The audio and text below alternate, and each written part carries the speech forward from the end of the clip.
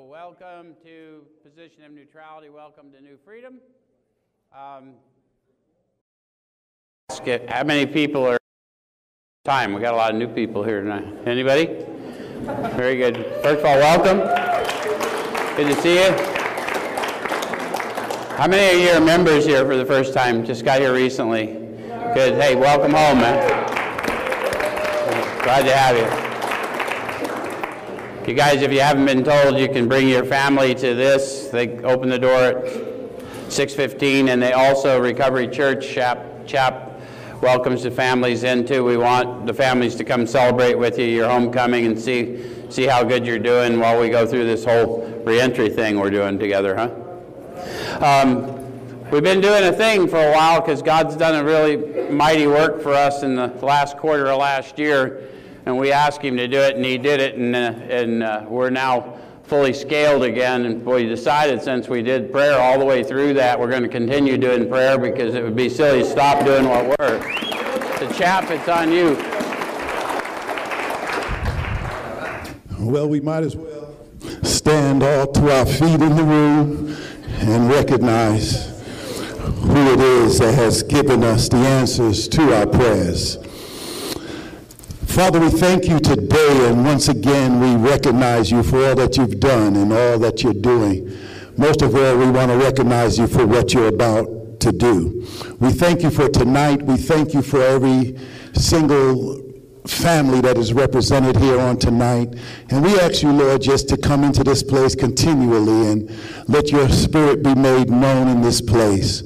We believe on tonight, Lord, as we take a look at step 4, that we're going to make some quick decisions to launch out. We're going to launch and do more than what we've ever done before. This is a time that we realize who we are and whose we are. So we thank you again for today and for everything you're doing, for the opportunity that we can all come together and receive from what you have for us on tonight.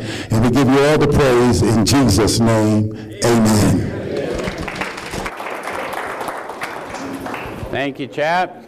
If you guys don't know him, that's Chaplain Sam Lee, and he does the Recovery Church service every Saturday, which I just mentioned. He's got a big agenda for January, so come check us out. What we do here, if you haven't been here before, is we take a look at the suggested instruction for a step or so a week, directly out of this book, and we use this book in 12-Step Recovery. Why? Yeah, the process described by the authors of this book's been proven to work for addicts of the hopeless variety, addicts to alcohol and other substances, yeah? So what we do here, not so much tell you what the book says, but show you how I find what it says to me and encourage you to have your experience. That's right. Does it make sense? Yeah. And if we both do our job, we share a spiritual experience in the room. Fair enough? How many of you have been here before and can witness for these folks that happens? So by the show of hands, those of you online can't see the hands because of the anonymous nature of our fellowships. However, you can see me, and I'm telling you, they're showing their hands. And those of you in the room, when we say that to you, we talk of a spiritual experience in 12-step recovery, we're talking about a sensory experience. You'll feel it. And when you do, I'll know. And I'll call it to your attention. Because we would cheat you to talk to you about the power we call God without giving you a demonstration of the power. Fair enough? So tonight, as Chap pointed out, we're going to be in step 4, and in spite of that, the room's relatively full. So that's always a good sign. Either you didn't get the memo or you're ready to grow, right? So the instructions for step 4 are found at the bottom of page 63, and the authors start out by saying, next, we launched out on a course of vigorous action. So I want to first remind everyone, who's the we they're talking about? Okay, so the first 100, immediately having said the third step prayer, launched out on a course of vigorous action. How many of you would describe your first effort at a fourth step as something less than a launching? So, again, we want to tie back to what they talked about. Rarely, they're about to say to us, rarely have we seen a person fail who's thoroughly followed our path. And they talk about the experience of this power that we call God, right? And we started talking about in step 2 that deep down inside every man, woman, and child is the fundamental idea of God. But then they start, power, exactly right. Talking about the expression of that lives as power, peace, happiness, sense of direction flowing into them as soon as they took certain simple steps, right? So the reason I'm going to embark on this path is I desperately need power, as evidenced by the fact that I'm drugging myself to death or I'm doing whatever, right? Okay, so then it says the first step of which is a personal house cleaning, which many of us had never attempted. How many of you thought you had attempted a personal house cleaning? And some of you, because some of us do think that, right? And then we don't really change as much as we like to tell people we've changed. Any of you tell people you changed before the change came and then... Okay.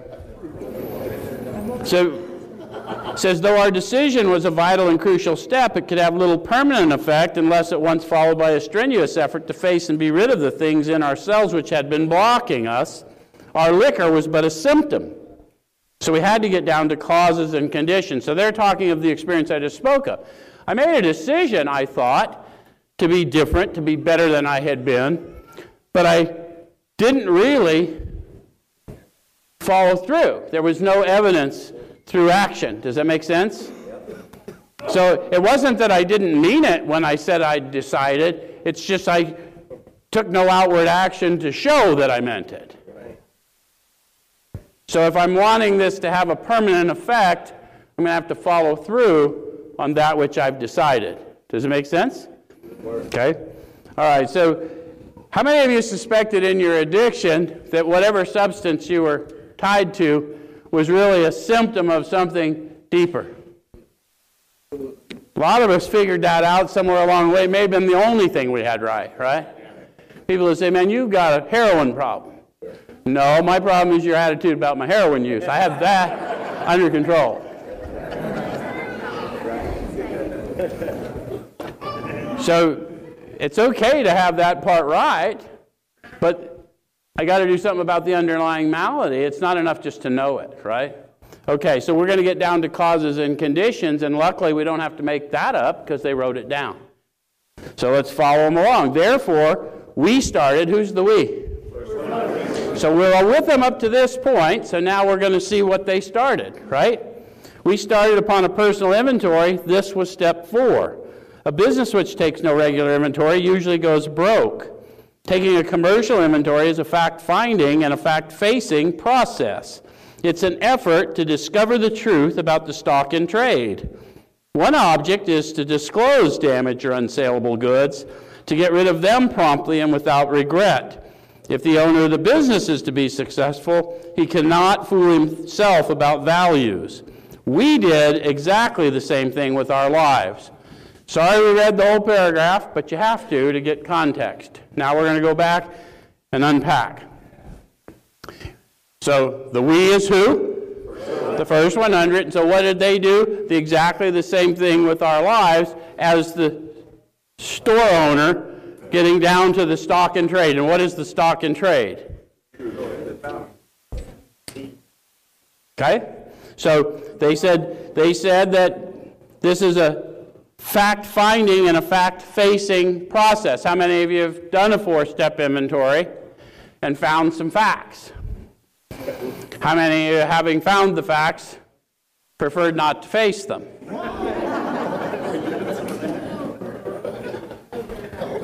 See, that's the thing. If I'm not going through with the rest of the process, I may find the fact, but I haven't taken the facts to the truth. The facts about Joe is that he is an addict of the hopeless variety. He is carrying around a death sentence.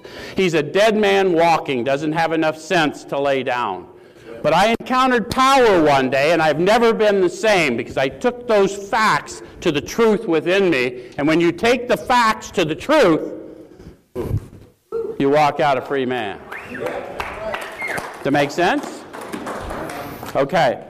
So then it goes on to say, to discover the truth about the stock in trade. One object is to disclose damaged or unsaleable goods, to get rid of them promptly and without regret. How many of you discovered once you took the facts to the truth and you felt changed, you'd hardly dared believe you were as changed as radically as you thought you might be, but you did finally dare to walk out in it just in case it was true.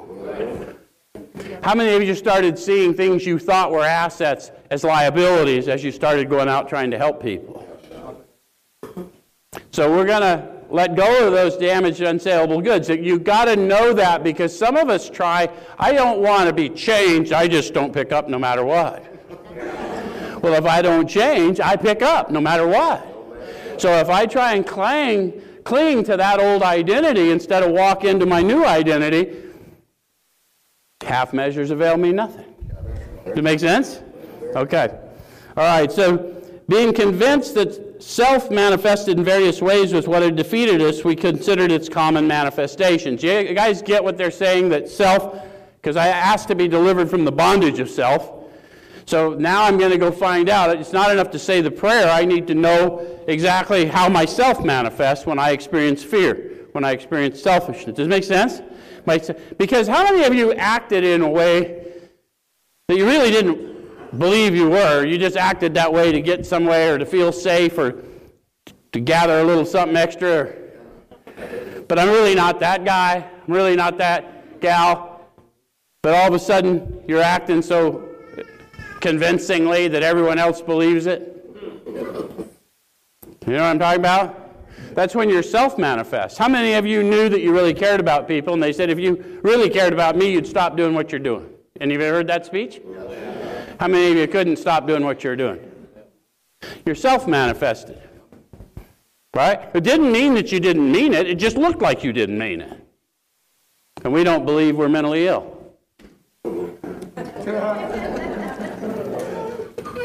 That's the weirdest thing about recovery rooms. If you go into a room full of mentally ill people, they kind of know, right? They're a little different. Not in recovery rooms. We don't, any of us think we belong here. Until we get here and sit long enough, find out we're that one they're talking about. Okay. So resentment is the number one offender. It destroys more alcoholics than anything else. From it stem all forms of spiritual disease. For we've not only been mentally ill, we've been spiritually sick. When the spiritual malady is overcome, we straighten out mentally and physically. So the first thing you've got to get your hands around, your head around, is the idea of spiritual malady. Because if you're prejudiced about the idea that you're spiritually sick, and until we tend to that, there's no hope for you mentally and physically, then there'll be no reason to take these self-searching, leveling of pride actions we're about to suggest. Does that make sense? To figure that out. So some people don't like the idea of being spiritually sick. I'm just weak-willed. I'm just whatever. And I just like to point out to you, how many of you took it out pretty far? Incarceration, homelessness, whatever, the whole enchilada. How many of you in the middle of that had a real sense of how bad you looked to those who were caring about you? How many of you have seen those animals on the street with matted fur and intuitively knew that there was something wrong with that animal? How come you don't know that about yourself or your brother or your sister? Because I don't understand what a manifestation of spiritual illness looks like. We're trying to open our eyes, because eyesight without insight, spiritual blindness. Does that make sense? Okay, so we know in other cases, but when we look at something that looks strangely like us, we're judgmental. We got to get rid of that in order to, does it make sense? Okay. All right, so when the spiritual maladies overcome, we straighten out mentally and physically. In dealing with resentments, we set them on paper. They set them on paper. How have you dealt with your resentments? Sure. Yeah, Sean's not here, but he'd tell the guy on the bar stool next to him. Any of you go to work and tell your friend about all the shitty things people are doing?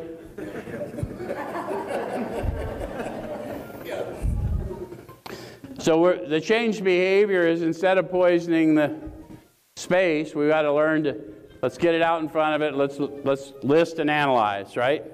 So I said, we listed people, institutions, or principles with whom we were angry. We ask ourselves why we were angry. You got to break that down. People always hand you a form. I don't like handing people forms. I like to see people write this down so they can see it, even if they start with relationships and work their way back to resentments. Because if you start with a form, you just start checking the box, and you take people's word for the way yourself manifests, and that's not going to help you. This is an effort for you to get to know you, and in knowing you, you'll know them. Does that make sense? So he said, we asked ourselves why we were angry. In most cases, it was found that our self-esteem, our pocketbooks, our ambitions, or personal relationships, including sex, were hurt or threatened. So we were sore, we were burned up. So any of you notice that? When your security is threatened, or you perceive your security or your personal relationships or your employment relationships, you ever felt like those things were threatened? Did you notice how that kind of created a little anxiety in you? Okay. So it says, on our grudge list, we set opposite each name our injuries. Was it our self-esteem, our security, our ambition, our personal or sex relations which had been interfered with? So we want to look at all of that. Why was I angry? Then look at all the things that was interfered with, because I'm going to try and find out how desire is keeping me in pain and suffering. Does that make sense? I'm trying to control someone's idea or my perception of something that happened to me. I'm trying to hold on to that instead of walk away from that, because somehow I'm making you pay penance. Anyone know what I'm talking about? If you don't, when I really first got a hold of this thing, the only reason I had to live was to get back at some son of a bitch that had done me wrong. That was my grit. That was it. That's what I had. I'm going to live long enough to get them. And that was enough to keep me alive, but it wasn't ever enough to keep me sober or comfortable. So as I started unpacking that, because I discovered there was a way to go out and serve others a lot like me by telling them, look, I've been redeemed from that which you suffer from, and let me tell you what happened. This is what I did. This is what I experienced as a result. And I started finding out that I became less judgmental and more servant heart-minded, just as going through the process, doing what I was supposed to do in self-interest. Does it make sense? I acted selflessly in self-interest, and one day I started having selfless experiences. Does it make sense? Okay. All right, so I'm going to go down to the bottom of that. It said, we went back through our lives, nothing counted but thoroughness and honesty. Why did nothing count but thoroughness and honesty? Well, I can't lie to you without lying to me first. And as long as I keep lying to me, I keep dying. Does that make sense? So thoroughness and honesty, this is an effort to get down to the truth. Not your truth, not my truth, the truth. What did they tell me the first step in recovery was? We learned we had to fully concede to our innermost self that we were. And I can't do that based on a lie. So if I want the freedom that's promised, nothing counts but thoroughness and honesty. Does it make sense? Okay. All right, so when we were finished, we considered it carefully. Why do I need to consider an effort where I think I've been thorough and honest? And I'm not always honest. Yeah, how many of you thought, okay, I'm pretty thorough and I'm pretty honest, but I don't want that some bitch to know this about me. I just met him. Yeah. Any of you prepped for a 4 or 5, doing a 4, and thought you'd shade it a little because there was that one little thing you didn't quite want to tell? Okay. So it says the first thing apparent was that this world and its people were often quite wrong. To conclude that others were wrong was as far as most of us ever got. The usual outcome was that people continued to wrong us and we stayed sore. Sometimes it was remorse and then we were sore at ourselves. You ever had that going on? That usually happens when we go out to right some perceived wrong and then we tune them up a little more than they need tuned up. And now we're no longer mad at them, but damn, I'm such a shit. Any of you been there? Okay. So it says the usual outcome was that people continued to wrong us and we stayed sore. Sometimes it was remorse and we were sore at ourselves, but the more we fought and tried to have our own way, the worse matters got. Have you ever been in that spin? Trying to control how others see you, try and get over the hurt, but can't quite get past the hurt, still tie back to them, fighting. The reason it seems like you just can't get ahead is you're fighting with illusions. Perceptions are not real. They're just your perceptions. And until we get to see how yourself manifests, that's all you can see is perceptions. And how many of you can remember those days in active addiction or just active bad human behavior? And it's almost like another person, like an out-of-body experience. They were illusions, weren't they? Those perceived enemies. And all we can witness to, if you guys haven't had that experience, look at all of us that have, and we'll tell you, man, we don't have to fight all those battles because they were nonsense. Okay? All right, so as in war, the victor only seemed to win. Our moments of triumph were short-lived. Can you see why they're saying that now? Am I explaining it well enough that you understand why that would happen in our own experience? That's the value of this, is that we're going to get to the truth so we can let go, so we can disarm and pick up better armor. Does it make sense? Okay. So it's plain that a life which includes deep resentment leads only to futility and unhappiness. Now, for those of you who have not done a fourth step, you probably wouldn't see it so plainly. In fact, for those of you who haven't done a fourth step and made an attempt at amends and started praying and meditating and actually trying to help others, you may not see it so plainly. Because we usually have a far more profound experience when we're helping others than we do initially because we're still dead. Do you guys think I'm kidding? How many of you took it right to the ragged edge and you can see now you clearly once were dead, but now you're alive? Yeah, that's not a theory. That's what. How many of you felt that? Because I felt you all the way up here. That's the power we call God. That's not coming from up here. That's happening in you. Okay? All right, so it does lead only to futility and unhappiness, doesn't it? So to the precise extent that we permit these, do we squander the hours that might have been worthwhile? They gave us a key. What was the key? They learned that they permitted that squandering. How many of you didn't mean to permit it? Didn't know I permitted it. Right? The nature of delusion is I lie to me and I don't know I'm lying. Does it make sense? So, and this isn't a new discovery. We often cite the Eagles song. So oftentimes it happens that we live our life in chains and we never even know we hold the key. How many of you have discovered that? Every one of you that sat on a prison yard decided to change your life. You were writing to us here, and you started doing this stuff, planning for a life beyond there.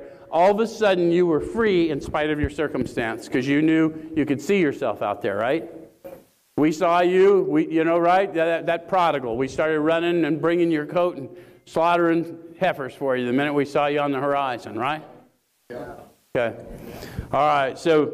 but with the alcoholic whose hope is the maintenance and growth of a spiritual experience, this business of resentment is infinitely grave. Did you know that if you are an addict of the hopeless variety, that if we want to join them, we have to come to the conclusion that my only hope is the growth and maintenance of a spiritual experience? Because I don't live well abstinent. And sensory spiritual experiences are what I like to call spiritual inebriation. Because one thing I've proven in all my years is I live well inebriated.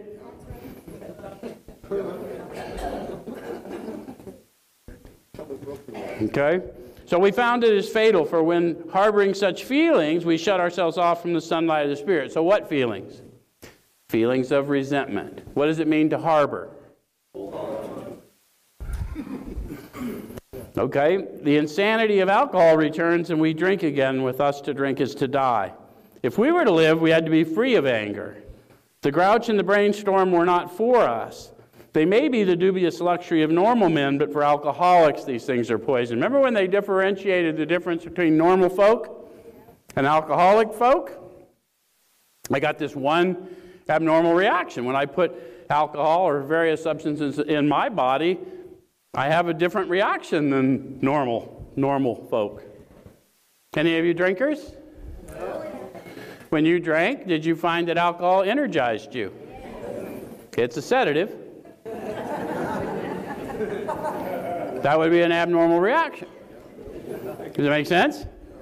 So that if I know I'm that guy and I'm starting to unspool this, then if they want to be mad, they can be mad. See, what I want everyone to know, I've seen people wield this book or other books as if it was the guidebook and they were the cop.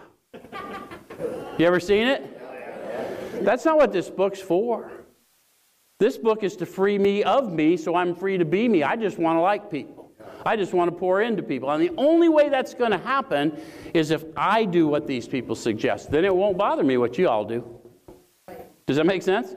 And that other book I'm talking about, same gig. Okay?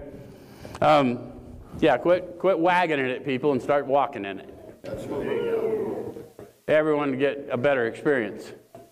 Okay. So we turn back to the list, for it held the key to the future. So what is the key to the future found on my list? The truth. Not my truth, not your truth, the truth. Okay?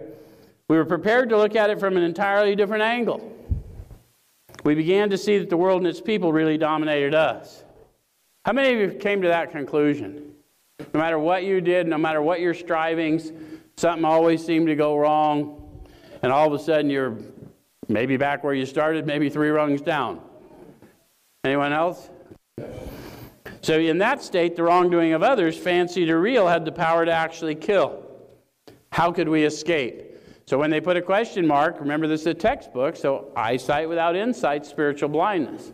So I want to, if that's the question, okay, I acknowledge this about me, how do I escape? Then I might want to read further. Does it make sense? Okay? So we saw that these resentments must be mastered, but how? So how many of you realized that resentment was not good for you, but somehow that son of a bitch still needed to burn? How many of you thought you let go of it and then met someone that reminded you of it and all of a sudden you were there again? One of my favorite questions is, anyone in the room have someone they still really don't like? Can you bring it to consciousness right now? Can you feel how much you don't like them? Do you see them in the room? If you don't see them in the room, then you brought them in here. And if you do see them in the room, you might want to work it out, because we got cameras. Okay. So we could not wish them away any more than alcohol. This was our course. We realized that people who wronged us were perhaps spiritually sick. So I'm starting to accept that about me, but I really don't believe it. I really think I should be able to just will it away. But as I start to go out and realize that perhaps you're sick, and I realize the reason I recognize these traits in you is those are the very traits I don't like about me. And as I start to meet your need and try and show non-judgment to you, I find that I one day experience non-judgment toward you, and then one day I find that I'm not angry about things the world tells me I should be angry about. Any of you had, some of you are feeling that experience, right? Because you've had it happen to you. The world may even tell you should be angry. Nah, I don't want to. Anyone know what I'm talking about? I'm feeling a lot of you feeling it, so you're with me. Okay. All right, so we ask God to help us show them the same tolerance, pity, and patience that we would cheerfully grant a sick friend. So be careful with that. I've heard people just say, if you're mad at someone, pray for them. That's not really what they said. What I'm asking, this power that I now know is tangible and sensory and real within me, I'm asking it, this power, to empower me to be kinder than I feel like being in this moment. How many of you didn't know that's what you were praying, but you have found as you grew in recovery that you were empowered to be kinder than you felt like being? Simply because you understood what you were seeing, yes? But you didn't understand what you were seeing before you embarked, right? So we can't deny that this power has started to do a work in us, can we? Okay. So it says that when a person offended, we said to ourselves, this is a sick man, how can I be helpful to him? So now I'm speaking inward, right? God saved me from being angry. How many of you have seen somebody and we're angry, but we're empowered not to act in it? Maybe for the first time in a long time. Okay? Thy will be done. When they say thy will be done, what are they talking about? Yeah, there's going to be power. I'm still going to think like Joe, but I'm going to be empowered to act better than Joe did. Does it make sense? It's a handy little trick for people like me and a whole bunch of you. I've read your records. We have to in order to mentor you. It's a thing. We avoid retaliation or argument. We wouldn't treat sick people that way. If we do, we destroy our chance of being helpful. How many of you learned that just like they learned it? You retaliate at somebody that you really meant to help, and now they want no part of you? Okay.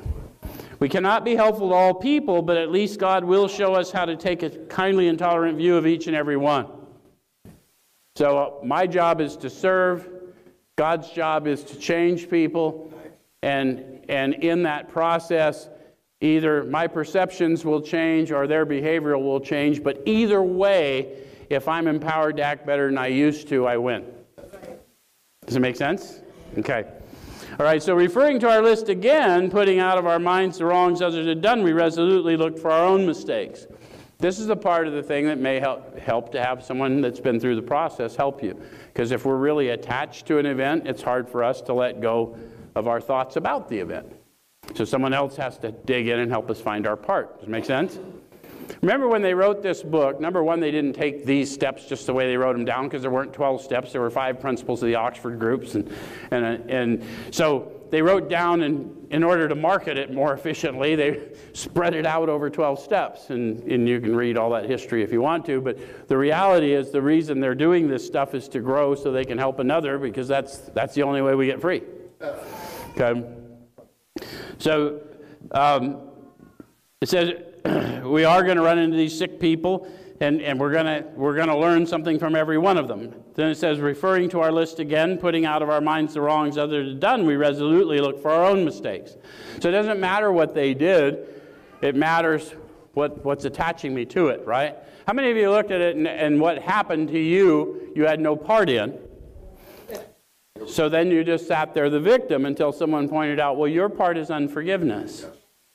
And we're not telling you to deny how you feel. We're telling you go help another who survived such an experience or is going through such an experience, and you'll find out why you went through it, just for the very reason that you're the answer to that person's prayer. Does it make sense? Okay, so where had we been selfish, dishonest, self-seeking, and frightened? See how they're chasing it all the way back to fear every time. I'm going to go, I'm acting selfishly. That's because I perfected my selfishness by self-seeking. I had to lie to me first in order to do it, that you didn't deserve something or I deserved it more or whatever. And all of that was driven by fear. I lost my identity.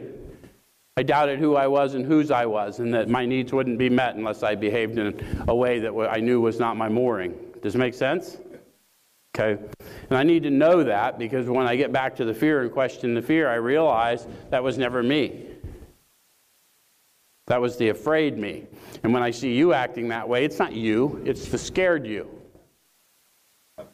And you never can get someone from being afraid by yelling at them. You've got to be unafraid in their presence. Does it make sense? Okay. So, though a situation had not been entirely our fault, we tried to disregard the other person involved entirely. Where were we to blame? The inventory was ours, not the other man's. When we saw our faults, we listed them. We placed them before us in black and white. We admitted our wrongs honestly and were willing to set these matters straight. So they're telling you what happened to them. How many of you admitted it honestly, but were not quite ready to set the matters straight? That's why it's a process, and right? We're going to walk it out. We're going to act our way into better thinking. So don't give up too soon, right? Or notice that the word fear is bracketed alongside with the difficulties with Mr. Brown, Mrs. Jones, the employer, and the wife. This short word somehow touches about every aspect of our lives. It was an evil and corroding thread. The fabric of our existence was shot through with it. It set in motion trains of circumstances which brought us misfortune we felt we didn't deserve.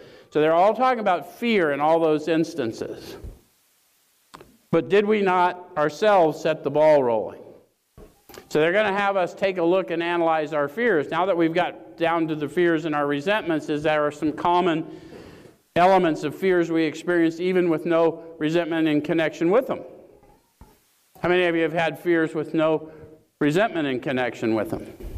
Where's my people that have had depression? That's anger without enthusiasm. I know people are chuckling, but just barely. Because when they're thinking about the force that holds us down and our inability to do anything, even though we know doing anything at all would make us feel better than we do, we're in that. Anyone know what I'm talking about? Yeah. Okay. How many of you are afraid you're going to miss something? That's also a fear of commitment, right? Because if I pick this one, then the better one comes, now what am I going to do?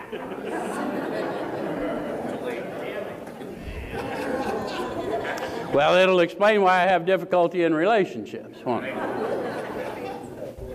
Where's my drinkers? Any of you close the bar every night, no matter how sick you were? Why'd you stay? If I left, I might miss something. Where's my addicts at the trap house? Same gig, right? If I leave, I might miss something. Not you heroin addicts. You didn't leave because you couldn't get up. That's all right. We get that too. Okay, sometimes we think fear ought to be classed with stealing. It seems to cause more trouble. We reviewed our fears thoroughly. We put them on paper even though we had no resentment and connection with them. We ask ourselves why we had them. So if with fears, you just want to ask yourself why and then go through the checklist. Wasn't it because self-reliance failed us? Are you still counting one effort you made that didn't go as planned against yourself and keeping you from doing it the next time? Because I'll tell you one thing, if you are like me, and I think many of you are, you wouldn't be here sitting here with me. You're new now. You're not that guy. You're not that woman. And so whatever happened in the past is certainly not guaranteed to happen again.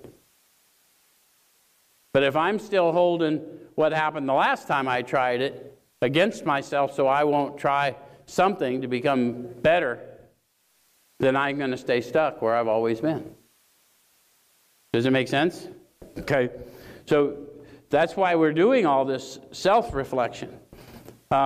Self-reliance was good as far as it went, but it didn't go far enough. Some of us once had great self-confidence, but it didn't fully solve the fear problem or any other. When it made us cocky, it was worse. So how many of you overcompensated for the fear rather than let it hold you back? You went out blustering to the point where you were maybe taking credit for stuff that weren't yours. Or the toughest guy on the planet when you secretly suspected you might not be. Whatever. We do all kind of weird stuff that way, right? But we can now see why they said when it made us cocky, it was worse, right? Because about the time I think I'm the toughest guy in any room, I'm about to meet him. Some of you have had that experience too. Perhaps there's a better way. We think so, for we're now on a different basis, the basis of trusting and relying upon God. Power. It's so important you said that. I'm on a different basis because I know that although this power flows through me, it is not of me. Therefore, the outcomes are in God's hands through me, not me. So it doesn't matter what happened in the past because I was unaware of that power going with me in that instance. And I know now, no matter what you throw against me, no weapon formed against me can prosper. Right, that's right. Because I'm walking in that new identity. Does that make sense? So it says, we trust infinite God rather than our finite selves. Isn't that what we got going on? Because I know I didn't lift myself out of the gutter I came out of. I had no earthly desire to come out of that gutter. And then one day I was out of it. Okay? So we're in the world to play the role He assigns. Yeah. I'm more interested in how many of you, like me, sometimes think that may well be so, but I particularly got a shitty assignment.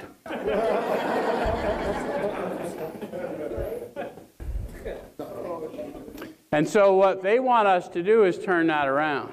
Although I have a difficult assignment for the role I've been given in my life, who better than me to play this role?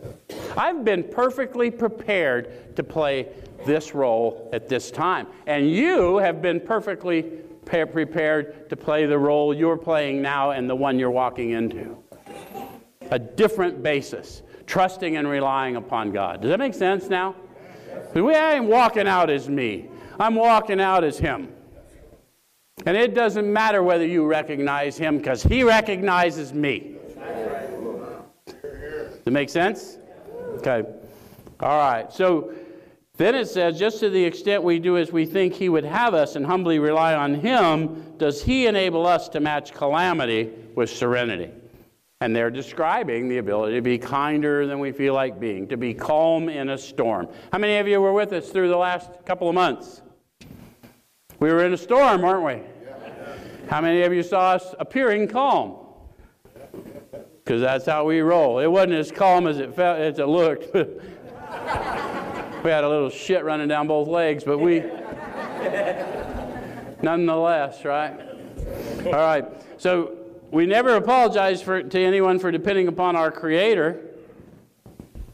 We can laugh at those who think spirituality is the way of weakness. Paradoxically, it's the way of strength. I don't have to argue with people about my beliefs. I don't even have to declare my beliefs because light is self-evident. I just need to walk in my beliefs and other people will know something's different. And I'm saying that to you. Walk in your beliefs. Don't profess them. They'll believe soon enough. And what's really profound about it is you'll believe deeper as you walk in it. Okay? All right, so the verdict of the ages is that faith means courage. All men of faith have courage. They trust their God. We never apologize for God. Instead, we let Him demonstrate through us what He can do. When I do things that people like me can't possibly do, and you ask me, how did you ever come up with it? And I say, I didn't. It's not me being humble. I let Him demonstrate through me what He can do. His will, His power, His way of life. Does that make sense? We ask Him to remove our fear and direct our attention to what He would have us be. At once, we commence to outgrow fear. I will be in fear if I think I'm the doer, but once I recognize He's the doer and I just need to get instruction on what state of being to be in, I'm a human being, not a human doing. So, I may be told to be still. I may be told to be faithful. I may be told to be quiet. And if I'll do those things, then the doer will work out that which disturbs me. And at a minimum, I'll confront my fear about it, and either way, it will no longer be a problem. Does it make sense? Okay. Now about sex. Everybody heading for the doors? Many of us needed an overhauling there, but above all, we tried to be sensible on this question. It's so easy to get way off the track. Here we find human opinions running to extremes, absurd extremes perhaps. One set of voices cry that sex is a lust of our lower nature, the base necessity of procreation.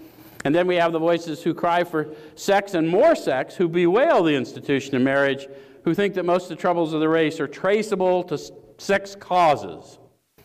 They think we don't have enough of it or it isn't the right kind. They see its significance everywhere. Hey, how many of you have to admit sometimes in your life maybe you've been both? Where's my tweakers? Don't lie to me. You didn't even know whose house you were in, right?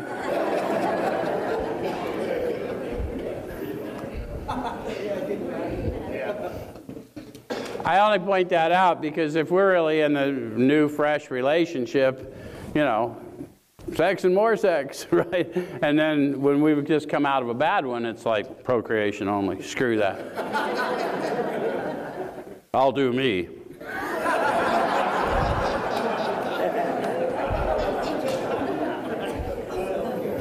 So one man would allow a man no flavor for his fare, and the other would have us all on a straight pepper diet.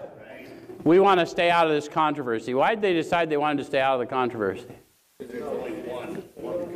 Yeah, we're no good at it. Right? The only reason I give a damn about what you're doing with whoever you're doing it with is if I was hoping to do it with them before you got there.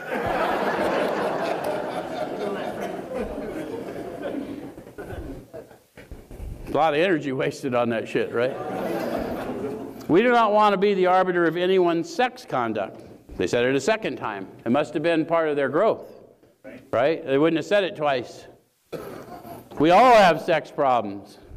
We'd hardly be human if we didn't. Part of our human nature is we think we can overcome things that is part of our nature. You don't get to behave kinder than you feel like behaving unless you're changed, raised above your nature, because at your cellular level, you are action-reaction. So if you are empowered to act better than you feel like acting, then you have been raised above the laws of this world, at least the natural laws. Just because you're not raised above all of them doesn't mean you weren't raised above your carnal nature into a higher state of being, correct? And the same goes, we just think it's about drugs, but it's about all desire. Okay? So we do not want to be the arbiter of anyone's sex conduct. We all have sex problems. We'd hardly be human if we didn't. What can we do about them? So let's quit debating how people behave, because I've behaved bad enough for everybody. Let's just see what I can do to get free of me and make right to those that I've harmed. Yes? So we reviewed our own conduct over the years past. Where had we been selfish, dishonest, or inconsiderate? So I want to help you out with some secrets about 12-step recovery. This paragraph is the essence of your 10th step for a lifetime. You don't have to get all caught up in sex inventories and fear inventories. This paragraph on page 69, the authors of the big book were not without a sense of humor. Smack in the middle of page 69 is where we talk about sex. Yeah?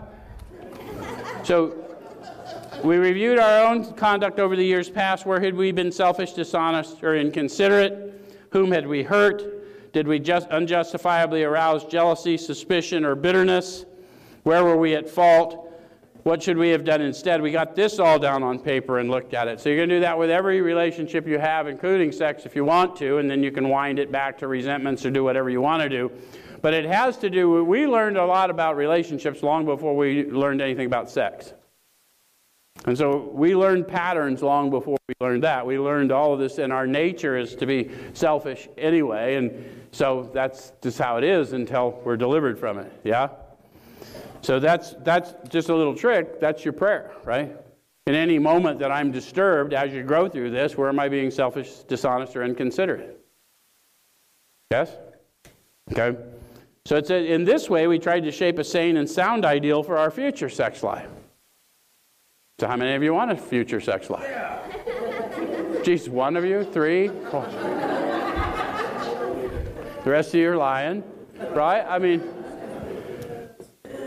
I know there was more than 5 that want a future sex life. I've seen at least 5 of you on the cameras working on one.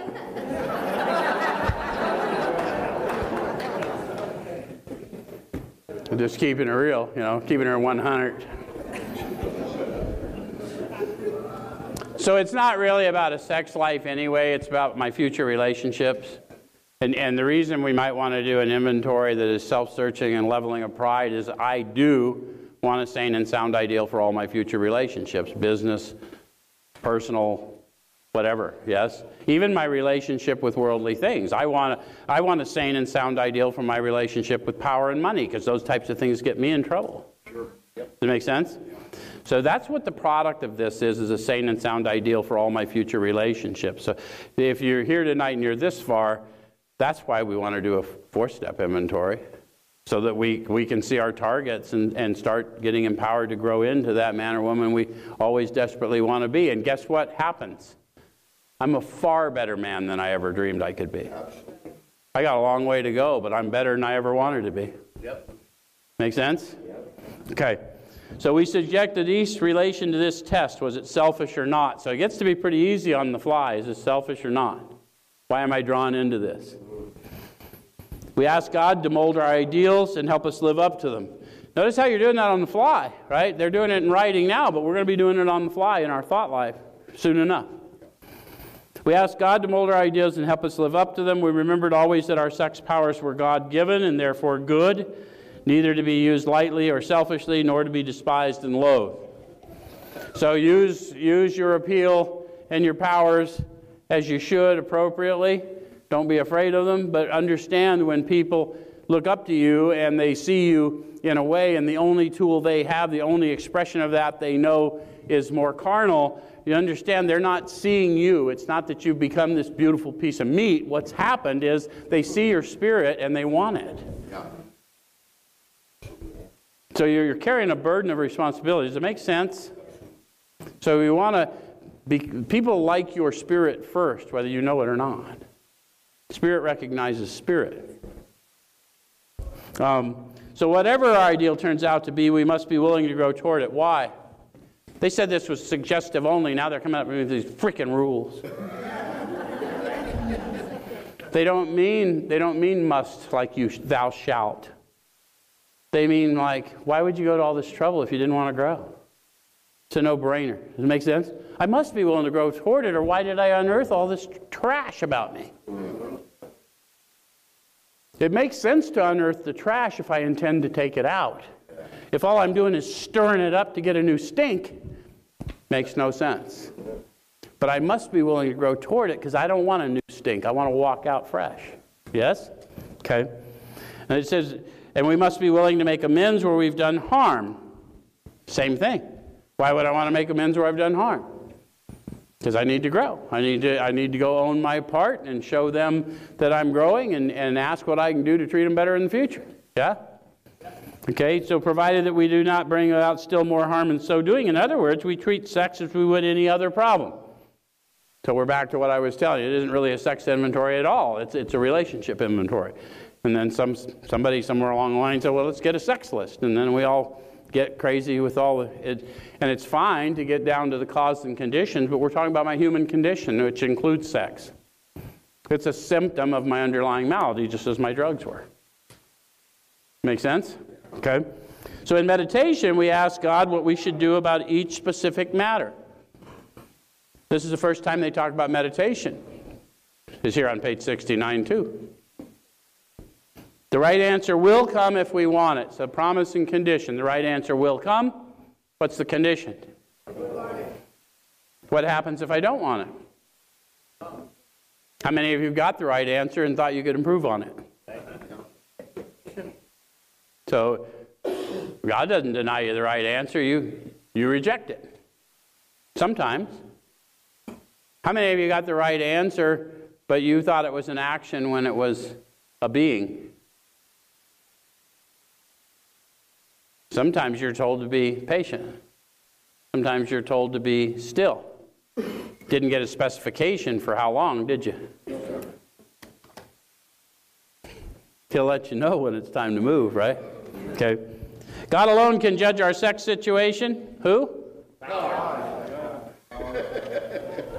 How many of you have taken your sex situation to somebody like-minded so you can get permission to go do what you're doing and fixing to do anyway?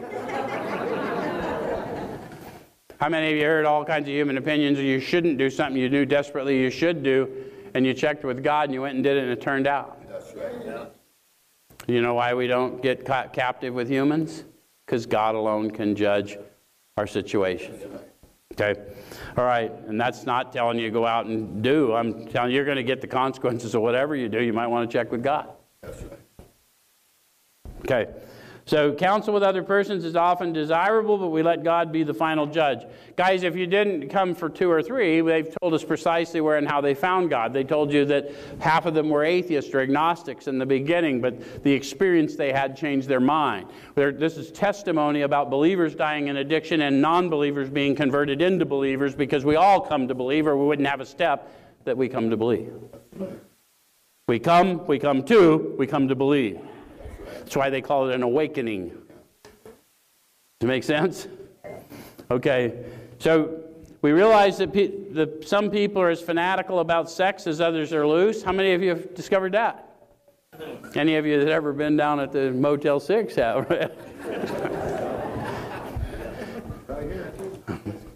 Here too, huh? Don't tell me that. Jim and I got a duty to report. We avoid hysterical thinking or advice. Who do you think they're talking about? How many of you have been advice seekers? How How many opinions did you get before you got the right one? Suppose we fall short of the chosen ideal and stumble. Any of you get caught in that fear? Yeah. This is who I really want to be. This is my path for getting there. I've got it aligned with God. But what if I do that? And what if that doesn't work out? Any of you get there? They want us to own that. That's a human thing. If there wasn't doubt, faith wouldn't be such an important commodity. That's right. Okay. Does this mean we're going to get drunk? No. How many of you guarded your sobriety in the early days? Like you were afraid anything was going to cause you to go off the rails, didn't it? Because I did. I don't think I'm that different. Yeah. And I was afraid everything, because I'd hear people's opinions of what caused it. Guess what? I can't do anything to stay sober because I didn't do anything to get sober. People say, well, I didn't pick up. Well, that didn't doing anything. It takes no power to not do. Make sense? Okay, so some people tell us so, but it's only a half-truth. It depends on us and our motives. That's a tricky one. If I don't grow in consciousness of this power within me, I'm never really going to know my motives. How many of you wanted to get sober desperately could manifest no outward action to show it? So what was your motive? To get sober, but no one believed you. How many of you wanted to behave differently before you got jammed up and got in trouble? How many of you could manifest no outwardly action to show it and ended up getting jammed up anyway? So we're not good without power. My motives are not demonstrable. Okay. If we're sorry for what we've done and have the honest desire to let God take us to better things, we believe we'll be forgiven and have learned our lesson. If we're not sorry and our conduct continues to harm others, we're quite sure to drink. We're not theorizing. These are facts out of our experience. So I want to call your attention, because I hear this a lot, and I don't know who started it, but people talk to you about forgiveness of self. But you got to understand, if you're going to try and grow into a selfless state so you can serve, self's the problem. Forgiveness is a divine act. So I need God to forgive me, and then I need to go out as an instrument of that forgiveness, because humans don't forgive in the divine way. Biblically, when God forgives, it either takes the memory of it from us or changes it, rearranges it in our mind. It puts to purpose that which we're feeling we need forgiveness for, right? And so for 12-step purposes, it's not I need to forgive me. No, you need to serve them. You need to go meet you in service to them, and you will know that you've already been forgiven. There's nothing for you to do. Does that make sense? All you got to do is be the servant He's called you to be, and you will walk in the forgiveness that you are. Okay? All right. So, what do I do? To sum up about sex, we earnestly pray for the right ideal, for guidance in each questionable situation, for sanity, and for strength to do the right thing. Guys, we're not kidding. Men and women, if you're new and you've always, you've been down a minute and I just want to, and I'm sure that he or she's the one. They may be, it's not my place. But what do you have to offer right now in this relationship? And wouldn't it be good to just check in with God and see if this is exactly what you... Because it's not about who they are for me. It's about what I bring. Right. And if I get honest about what I bring, it's not don't get in a relationship in the first year. I hope the hell you get in a relationship the first day after you meet someone to show you, because this is a relationship we're talking about in 3 is a very important relationship to form all your other relationships. If you're not in relationship with God, then you're going to be a shit show anyway. There's power within you, right? But if you are in a relationship with God, then you're going to get a lot of grace. Do you, but check with Him first. Not do you, do. That was an earlier lesson. If sex is very troublesome, we throw ourselves the harder into helping others. Right? If you're really feeling like you're lacking, go help another. Okay? We think of their needs and work for them. This takes us out of ourselves. It quiets the imperious urge when to yield would mean heartache. They're telling you of their experience. If we've been thorough about our personal inventory, we've written down a lot. We've listed and analyzed our resentments, and we've begun to comprehend their futility and their fatality. We've commenced to see their terrible destructiveness. We've begun to learn tolerance, patience, and goodwill toward all men, even our enemies, for we look on them as sick people. We've listed people we have hurt by our conduct and are willing to straighten out the past if we can. I'm going to stop there and call your attention to the fact they're talking about beginnings. It's not a one and done. I've just begun to learn these things. I'm going to have to go out and serve and take the power out for a walk to grow into it. Does it make sense? I can't think my way into better acting. I'm going to have to act my way into better thinking. Okay, thank you very much.